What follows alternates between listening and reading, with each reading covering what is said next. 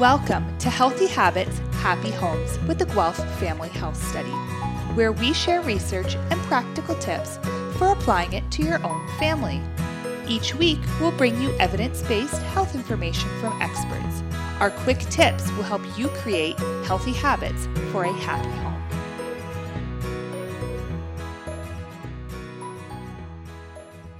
Hello, listeners. Welcome to Healthy Habits, Happy Homes. I'm Angela.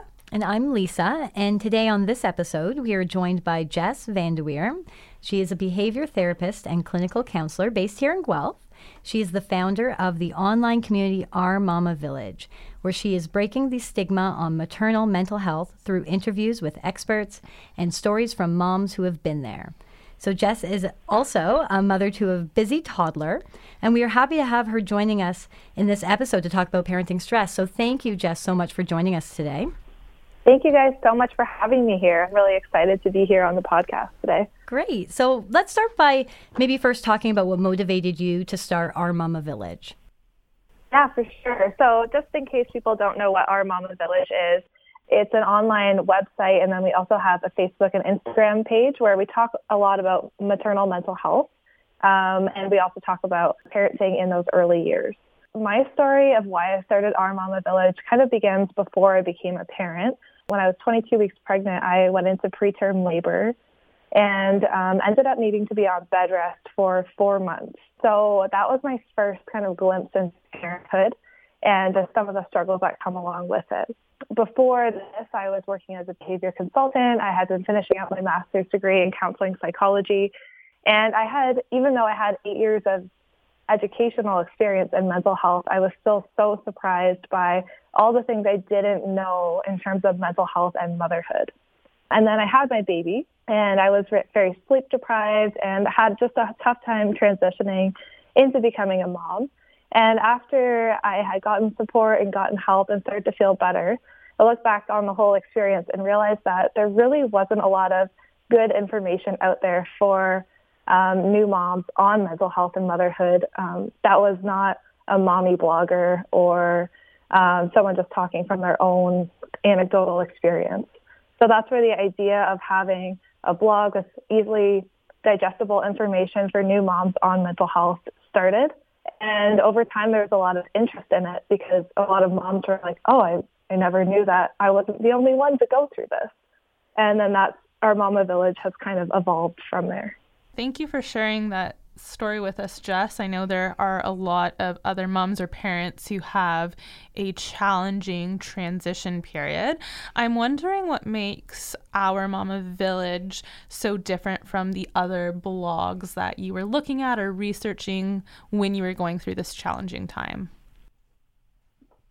Yeah, that's a great question. So what my hope is for Our Mama Village that really sets it apart is that we share stories and experiences from other moms, similar to other blogs do, but we also look at the research and we look at evidence-based information. And I know for me, someone who really enjoys reading journal articles, that's something that I always enjoy doing even as a new mom. But I know for most people, you're not going to be looking at the journal article talking about the impacts of sleep deprivation on a new mom. But the information that comes out of the science and the research is so helpful to all moms. So what my hope is that I can take that evidence-based information and just make it easy to read and easy to understand so that moms can have the tools that they need to really thrive in motherhood. Right. That's really interesting and really great information. I think that, as a mom myself, as I was transitioning into motherhood, it's very difficult to sometimes go online and see a lot of curated information, kind of leaning more towards the positive or kind of one way versus kind of just that evidence-based information. Like, yes, other moms may be feeling this way, as opposed to sometimes the kinds of things you see on Facebook, which can be quite curated. Right. Yeah, I think that was one of the struggles for me is I felt like everywhere I was looking on Facebook or Instagram was pictures of babies sleeping, and motherhood just looked like this really glamorous, amazing thing. And there I was with a baby who wouldn't sleep for more than 30 minutes at a time. And I thought, oh my goodness, I must be the only one. And so I think that's really difficult for a lot of new moms, especially in the age of social media. It's something I can definitely relate to as a challenge when, you become a new mom. You're kind of looking for that balanced perspective when you're going online and feeling like you're not alone in some of the struggles with motherhood. Now, in your blog, do you give any tips or life lessons or tools that maybe new mothers would want to use? Yeah, so that's what we try to do. So we try and show the research, and we talk a lot about the research on maternal mental health and signs and symptoms, but we also give some practical tips that moms can take away and use in their everyday life. So yes, on our blog, we offer educational information on what mood and anxiety disorders look like in the postpartum period, but we also try and give moms some really practical tips that they can use in their everyday life to help make new motherhood a little bit easier and just to help them enjoy being a new mom. Could you maybe give us an idea of some of the tips that you have for new moms? Sure, yeah. So one thing that we talk a lot about is self-compassion. We see new moms so often are so hard on themselves if they're not able to breastfeed or if their baby doesn't sleep well. Moms often are just taking it as a sign that somehow they're failing their baby. So we talk a lot about how can you give yourself compassion as a mom? Would you talk to your friend the same way you're talking to yourself? And helping moms just be a little kinder and more compassionate to themselves. And another tip that we give to moms all the time is to help them remember that they need to take care of themselves too. The idea of self-care, I know, is really trendy, and the word is kind of annoying at times, but it is true. We really do need to take care of our own physical needs as a mom. We're feeding our babies, we're helping our babies sleep, we're bathing them. But so often the moms that I see on Our Mama Village or the moms that I counsel, they're not even taking care of their own physical needs. So we help to encourage moms to take care of themselves too. Right, and self-care is so important, especially in that time. As children get older, do you have any tips, maybe one or two top tips as the children age, maybe things that would be different that you would suggest on top of self-care? For sure. I think as children get older, remembering that you are a person outside of being a parent is something that a lot of parents kind of lose as time goes on. So we talk a lot about how when you become a parent, you do become a new person because your life is completely different, but you still have those same dreams and passions that you had before. And so I would really encourage parents to remember that they are still important and they are still a person outside of being a parent. And to be the best parent possible, they have to still be able to explore those other sides of themselves. So we talk a lot about that as well, as how can you be both, be a mom and be a professional, or be a mom and be someone who likes to play volleyball. So that's just an example, but trying to navigate how you can be both. Yeah, I really like that, Jess, because I think that's often the case. Like you said, your whole world changes, and it's easy to get lost in that a little bit of, who you were pre-baby or pre-kids, and what do you still consider important. Of course, things change, but I'm sure there are still things that you value yourself as part of who you are. So there's lots of research that has evidence that suggests that, parents are very stressed out. And there are, 1,000 reasons why someone might be stressed, but how do you encourage parents to take time for themselves to unwind, recharge? So you talked about that being important, but how do you actually help someone get to that point? And what are, some things that they could potentially do? Yeah, I think that's a great question. That's something I see a lot of. Even recently, I've seen a mom of an 8-year-old, and I had said, when's the last time you did something just for you? And she couldn't remember. It had been so long since she had did something just for herself. So in terms of helping parents recharge, there's a couple things I usually want to look at. One of the things is, what is their social support? So a lot of times we really need that village. I mean, I called it Our Mama Village for a reason, is we need a village as moms to help us take care of our kids and ourselves. So I'll help people be able to identify who's in their village, and then how can you use those people? Because oftentimes we feel like we need to be so independent and we forget to call on the people in our lives that can help us. So that's one thing that I'll look at, is how can you use your support system to get a break and get some time for yourself.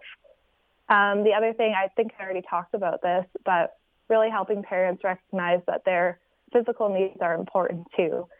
So helping them remember that they need to be eating. I'm sure you guys see this too, but so often I'll talk to a new mom and she'll have forgotten to eat breakfast and lunch, or maybe just had a few unhealthy snacks just because she's so kind of caught up in helping her baby eat that she forgets about herself.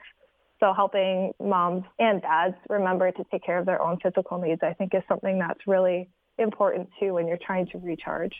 Right.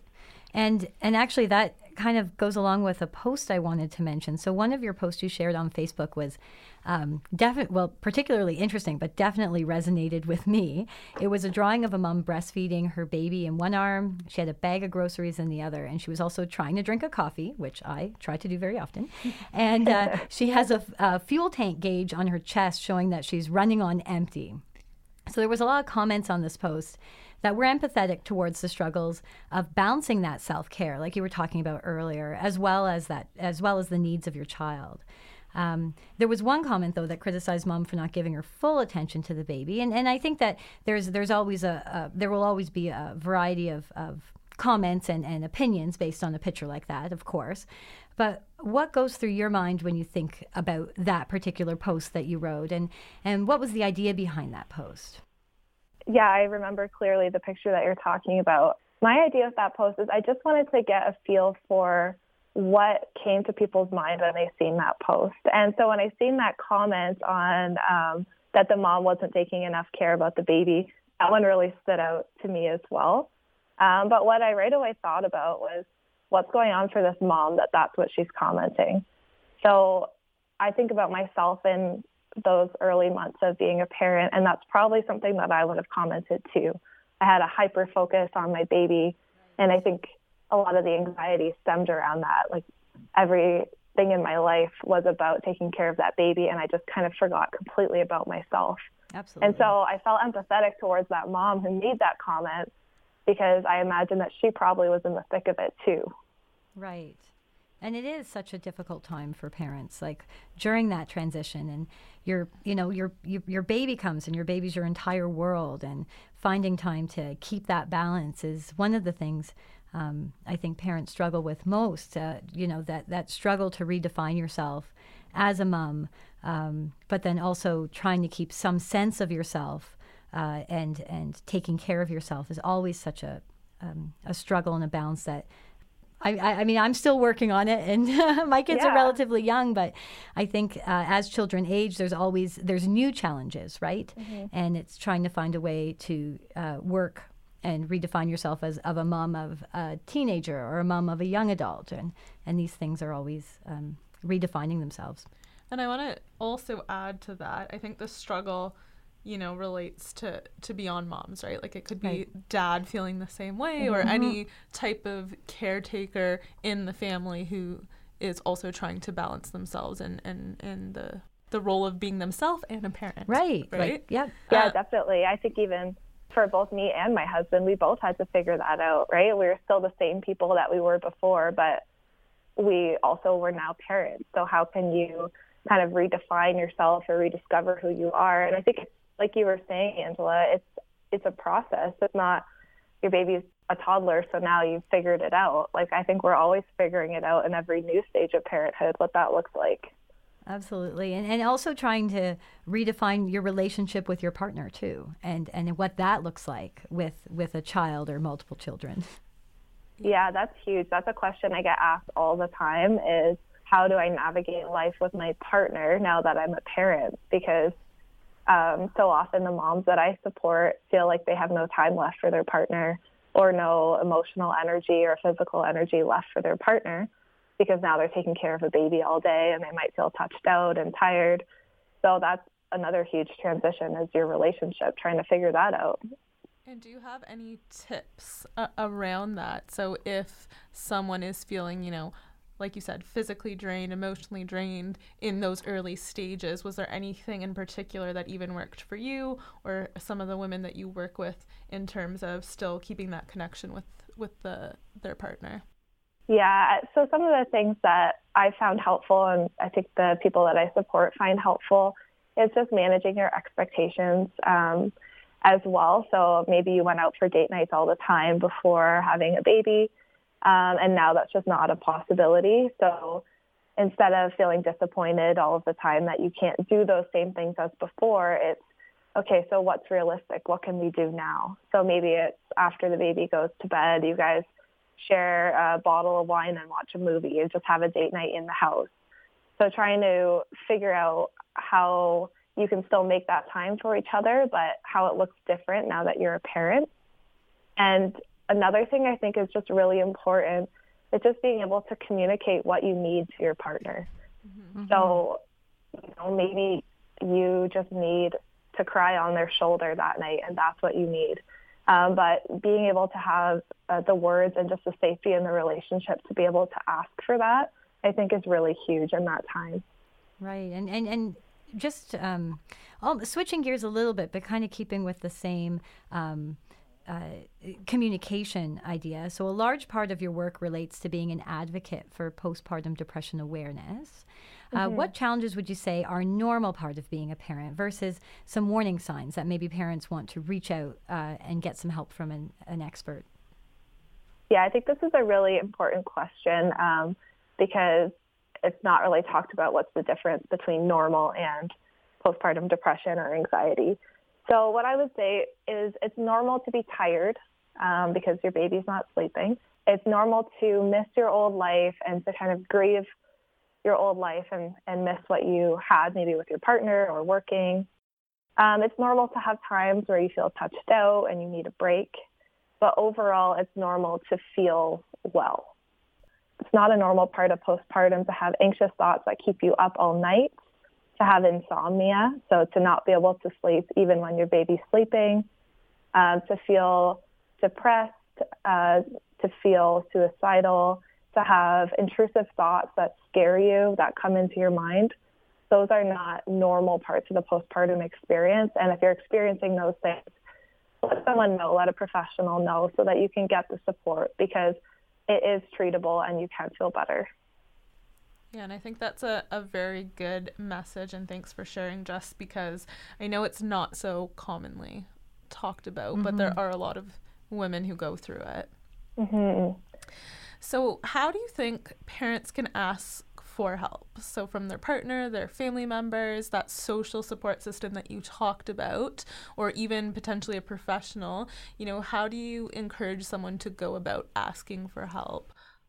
So there's a couple different ways, but I think if you have that trusted relationship with a partner, with a friend, or with a doctor, just saying, even I'll say to people, like, tell your husband, oh, I read this blog post and it talked about postpartum depression and it sounded really familiar to me. Maybe you should read it, but I think I have these symptoms.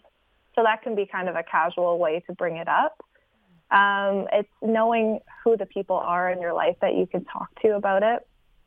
And just being really open with them and how you're feeling and saying that you don't think that what you're feeling is normal, and advocating for yourself that you need to get help and not allowing what you're feeling to just be dismissed.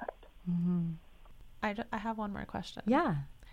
So if you had like two messages that you want our audience to hear, if they, were only listening to the last minute of this podcast, what would you want them to hear? I would want them to know that they are important as a parent.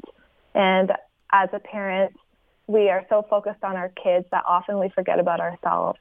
But I would want them to know that their mental health matters and that a mentally healthy parent is really what's most important in parenting. So that I want to give them permission to take care of their mental health and to take care of themselves. So that's really great information, and thank you for sharing that. So where can people find more information about you or Our Mama Village? So people can find Our Mama Village. We are ourmamavillage.com. On Facebook, we are Our Mama Village, and on Instagram, we're Our Mama Village. So it's the same everywhere you look, and we're on all those platforms pretty frequently, so you can definitely find us there. Perfect. I like the consistency. Yeah. It makes it very easy. Our Mama Yeah, Village. we like to keep it easy. That's great. Well, Jess, I think you gave us some really great information and some really great food for thought. So thank you so much for joining us. So Jess from Our Mama Village had a lot of really great information to share, but I think one of the take-home messages that I definitely take from it is to, of course, take time for your children and your family, but also have that time for self-care for yourself as a person. And I thought that was a really great reminder. So thank you, Jess, for coming on. We look forward to having everybody join us for our next podcast with Healthy Habits, Happy Homes. Thanks for listening to this week's episode of Healthy Habits, Happy Homes.